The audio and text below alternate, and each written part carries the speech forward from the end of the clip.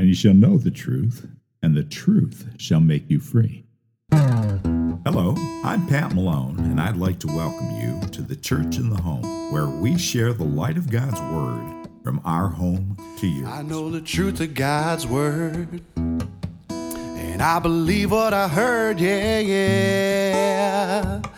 I believe what I heard. I believe what I heard, so I'm standing on the Word of God.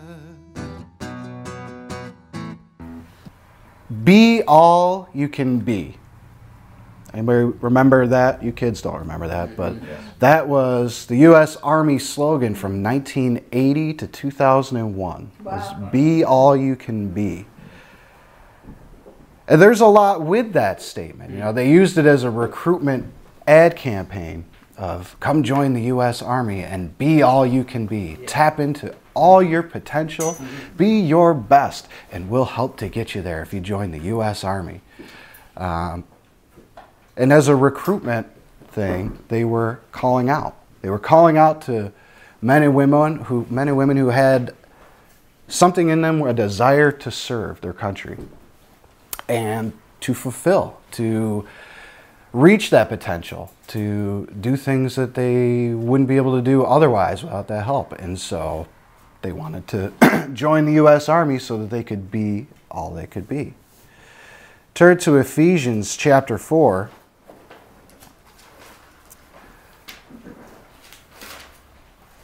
God had that same slogan just a little bit differently, a long time before the U.S. Army was ever thought of. Be all you can be.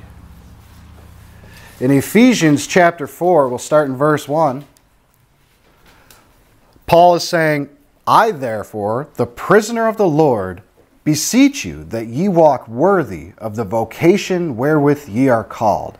Now, I'm sure the Army would have used it, but it wouldn't fit on a poster, so they went with be all you can be. There's a lot crammed into that verse. Paul is saying that he's a prisoner of the Lord, and that kind of has a double meaning here because he wrote Ephesians while he was in jail. He was locked up. So he was literally a prisoner, but he's saying he's a prisoner of the Lord. And what he means by that is he is so completely sold out. He is so committed to God's word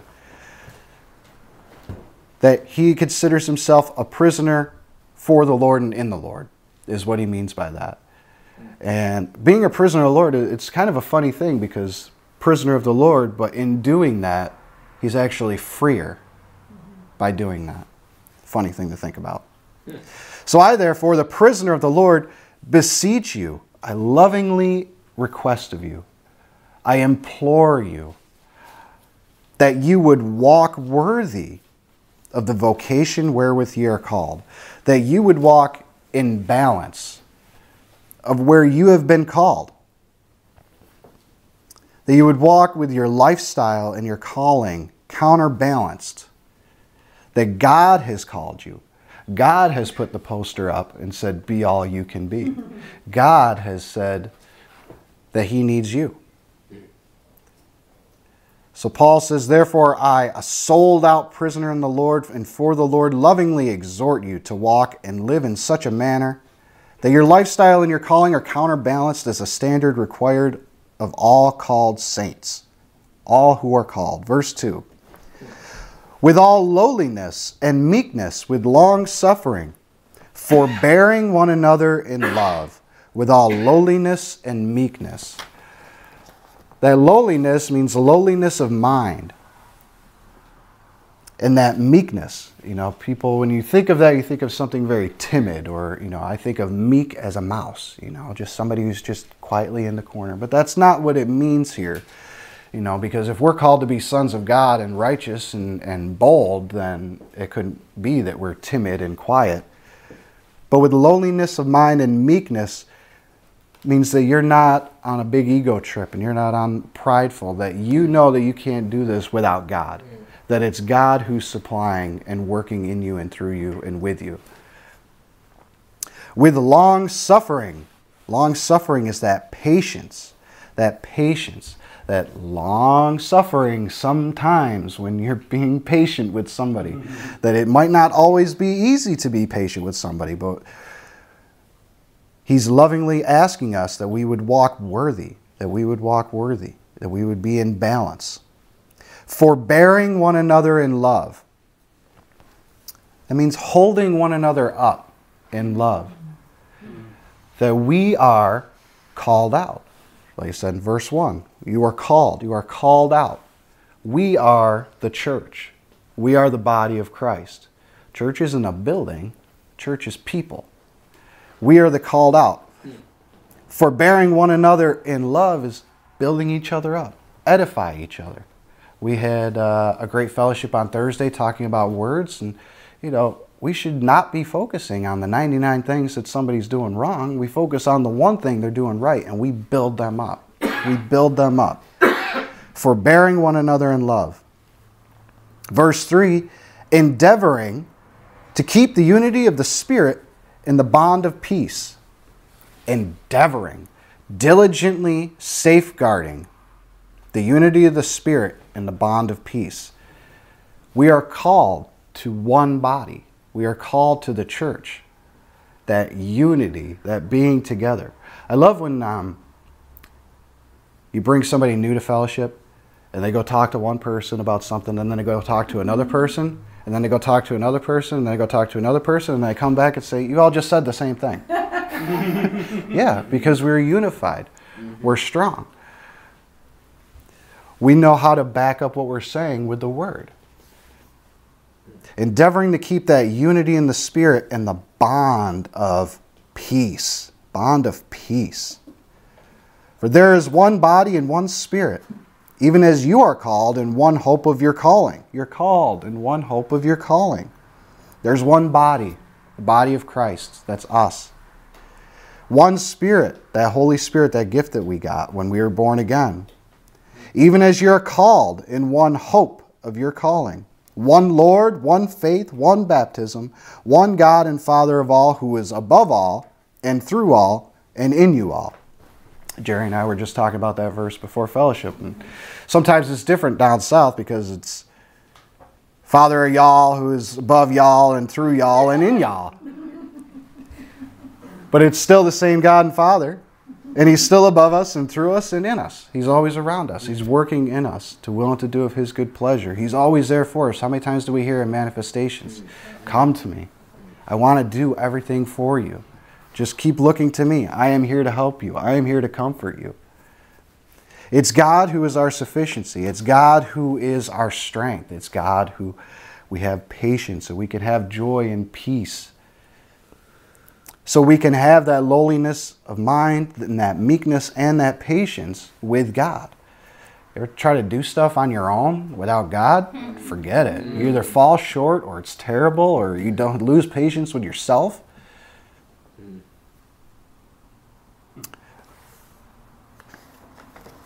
Verse 7. But unto every one of us is given grace according to the measure of the gift of Christ.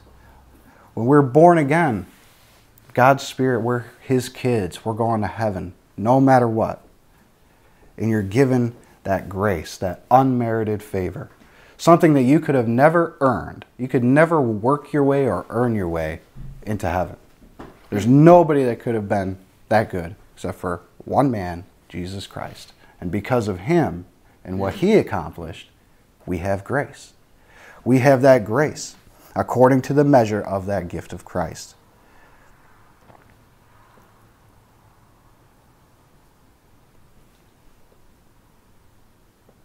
Verse 8.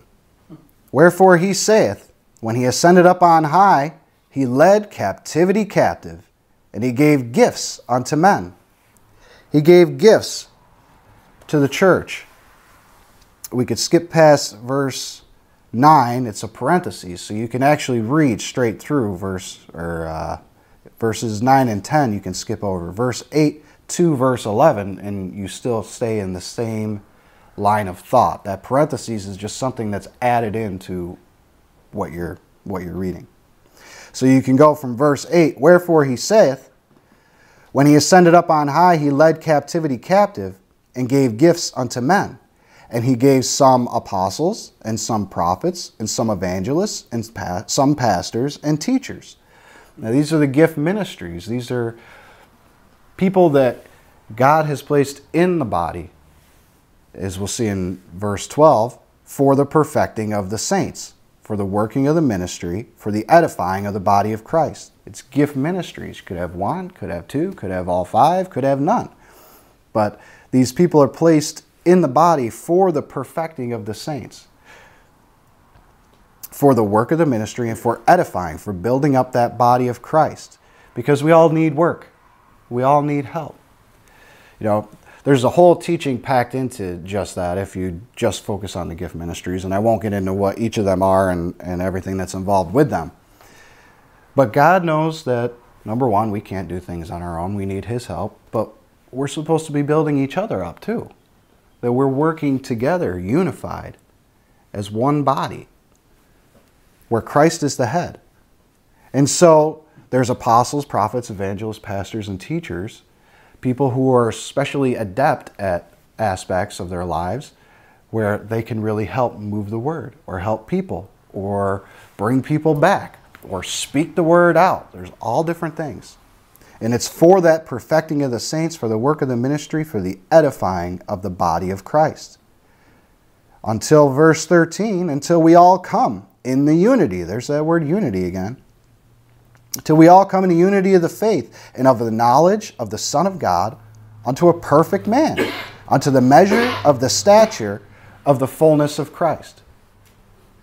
Grace, are you perfect yet? No. Are you sure? Seem pretty perfect. Aww. That'll give me cookies. We're not perfect. One man was perfect, and that was Jesus Christ. So we all need help. Sometimes we need to be redirected back on track. Sometimes we need to be reproved. Everybody loves being reproved. It's my favorite thing. No. You don't love it, but you need it. And it's something that's godly and good. When you're off on something, for somebody to correct you and bring you back on. Or to just say something great or do something for you that builds you up. That gets your mind out of whatever that cloud is that you got going on that day and puts you back on track and back focused again with your eyes steadfast upon God and His Word in your head and on your words.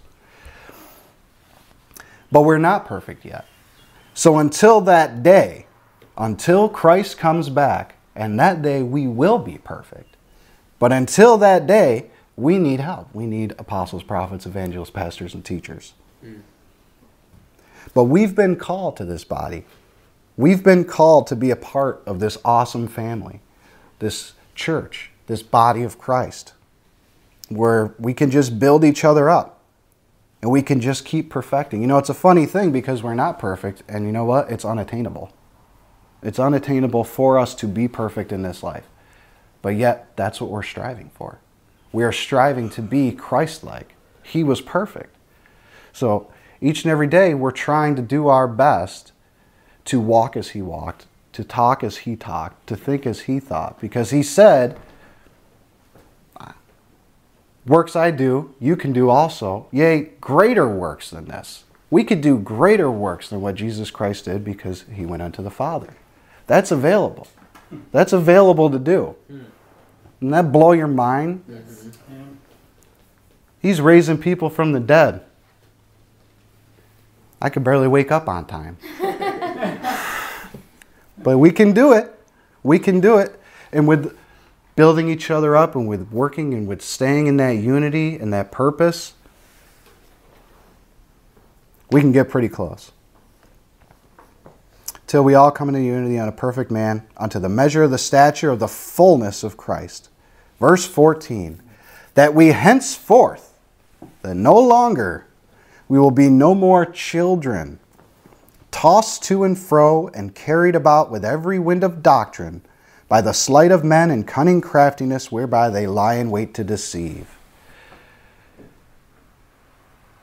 When you are, and we'll get to renewing the mind at the end of this chapter, but as you're renewing your mind to what God's Word says, as you're building yourself spiritually, as you're working the Word, you're solidifying yourself. You'll have your feet in concrete. You'll have those roots down of what you know, and you know that you know that you know that God's Word is the truth. And you know what it says, and you know how to read it and how to understand it. So that we're no more just thrown about on the seas. Think of, I've had a couple boating incidents. But one time me and Brian Bliss went out in a rowboat, basically, on Cayuga Lake. Out of nowhere, here comes a storm, and we're blown 5-6 miles down the lake, and we're tossed all over the place, and ended up flipping the boat over, and we had to drag it back and walk the whole sea. And that's being tossed about. We didn't have any say over where that wind was taking us. We just had to go along for the ride. And that's how people are. They hear one wind of doctrine that the 10 Commandments are the way you get into heaven. And so they follow whoever that guy is saying that.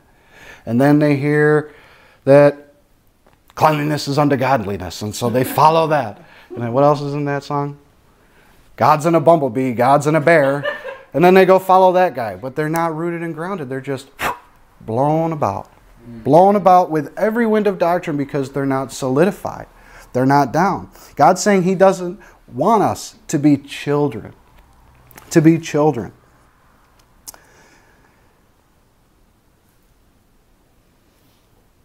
Every wind of doctrine by the sleight of men and cunning craftiness whereby they lie in wait to deceive. I wanted to read the literal on that because it's kind of funny. Not funny, but it's funny. Because there are those people out there who will, on purpose, deceitfully use the Word of God and quote it inaccurately to get things that they want. The literal expanded on this says, and not remain unlearned infants who are shaken and tossed around mentally like a ship at sea, whirled around by every different teaching of doctrines of men who systematically plot and are crafty and tricky, which is their method that they may deceive you. I think the literal calls them deceitful like dice-playing men. You don't want to throw those dice. I'm not going to throw the dice with life. I'm going to stick with God's Word, and I'm going to get rooted and grounded so that I'm not tossed about with every wind of doctrine of what sounds good to my ear that day. Verse 15, but instead of being tossed around, speaking the truth is God's Word, accurate. Speaking that truth in love, may grow up into Him in all things, which is the head, even Christ. Verse 14 and 15, in verse 14, he's saying don't anymore be children. Don't be children. But in verse 15, that you may grow up. We shouldn't be on milk for our entire lives. At some point, you got to learn how to put pants on, right? Mm-hmm. Right? Okay. At some point, you grow up, you mature, you grow. You grow in God's Word. Those roots get deeper.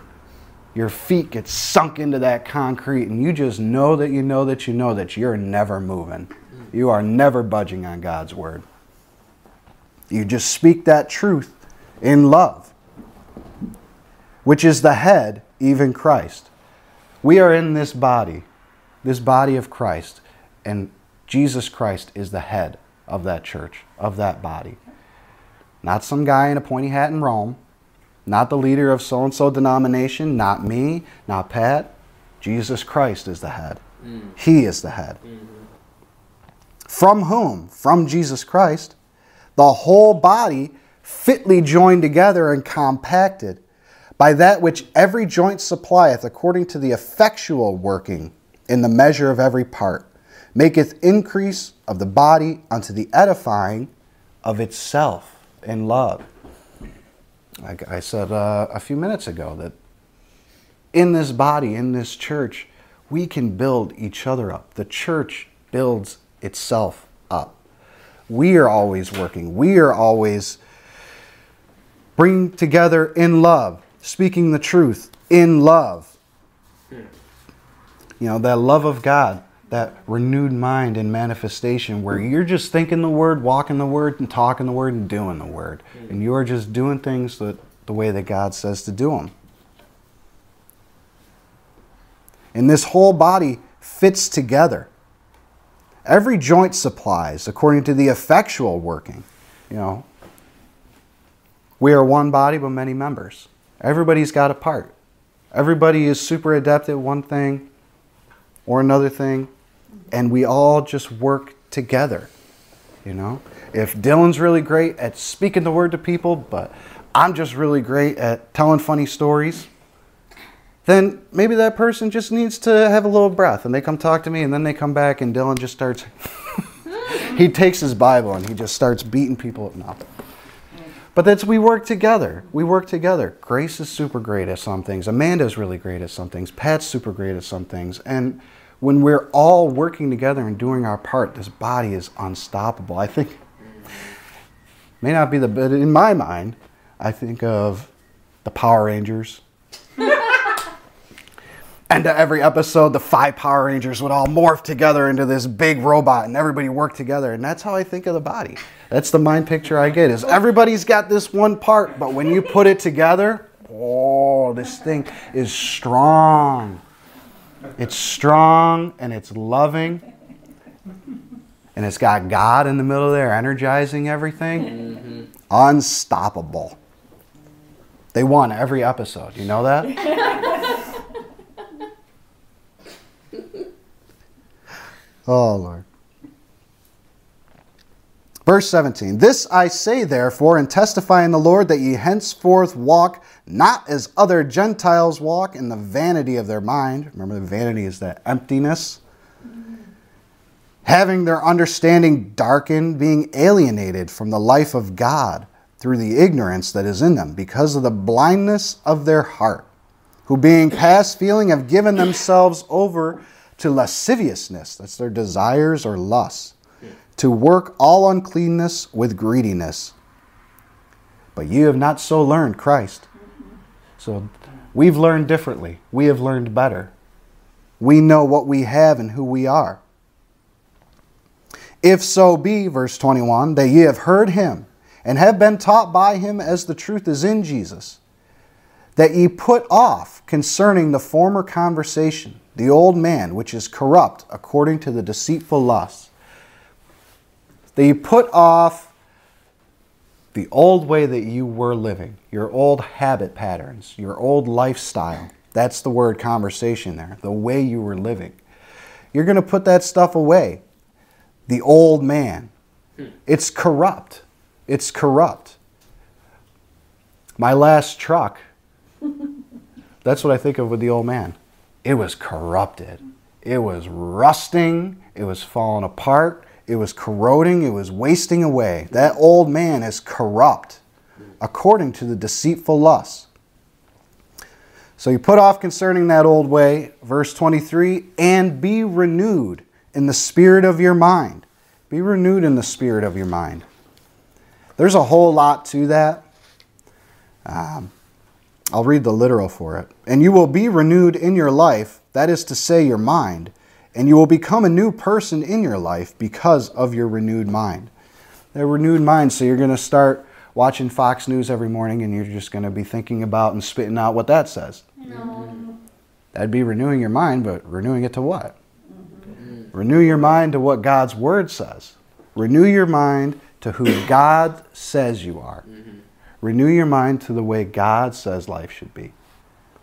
You are I think I've said it in just about every teaching I've ever done. You are never worse off listening to God. You are never worse off. So if he says to be renewed in the spirit of your mind, then be renewed in the spirit of your mind. But you have to do it. God doesn't do it for you.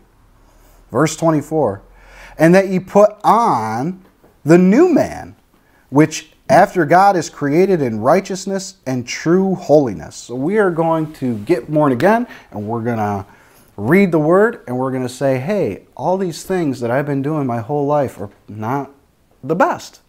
I thought they were great, but maybe I should change a little bit. Do some things differently. Act differently.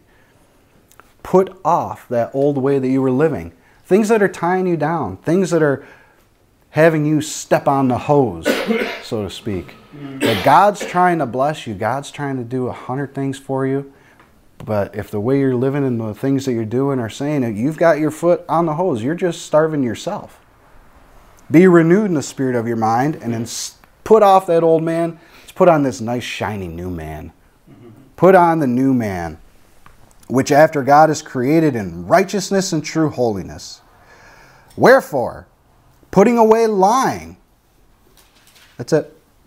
Yep. No?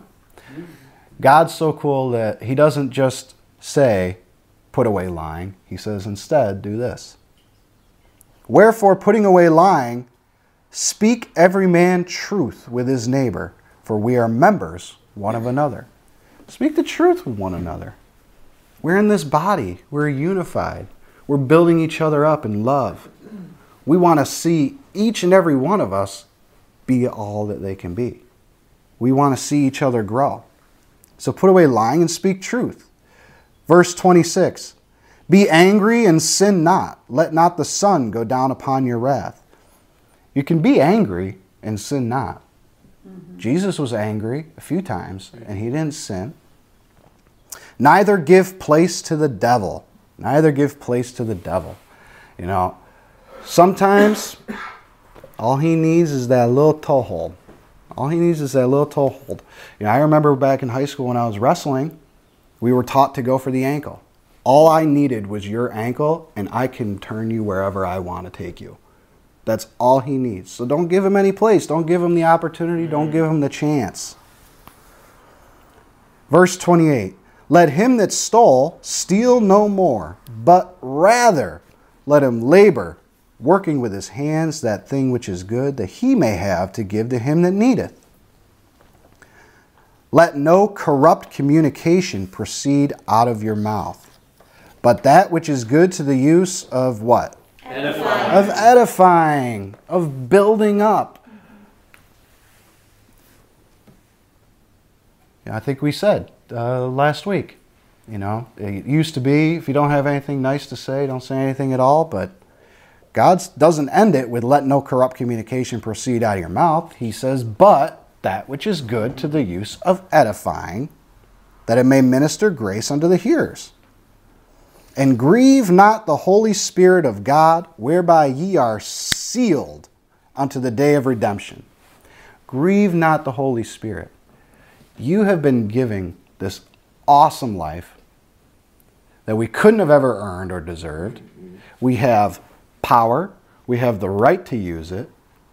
We have a one-on-one relationship with God. We can win people back to God. We can be an ambassador. Don't waste it. Don't waste it. You could choose to. You have free will. You could sit on the toolbox, right?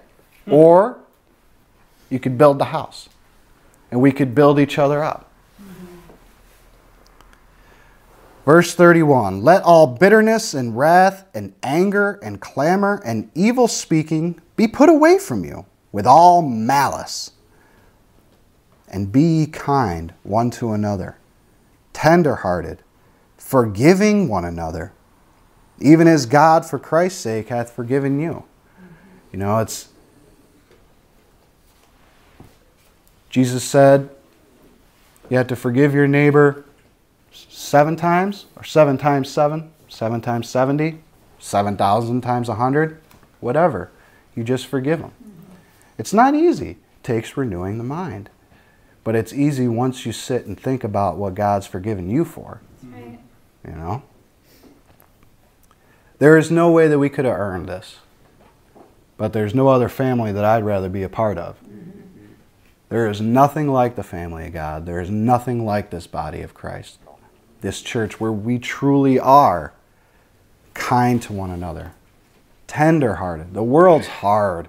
The world's got a concrete heart with barbed wire wrapped around it, and I don't want anything to do with it. I want to be around tender-hearted people who forgive one another, even as God for Christ's sake hath forgiven you. So you've been given this life. And God just says, I beseech you, I ask you to just walk worthy of the vocation wherewith you are called and be all you can be. God bless. You can't bring me down, the word is on my mind.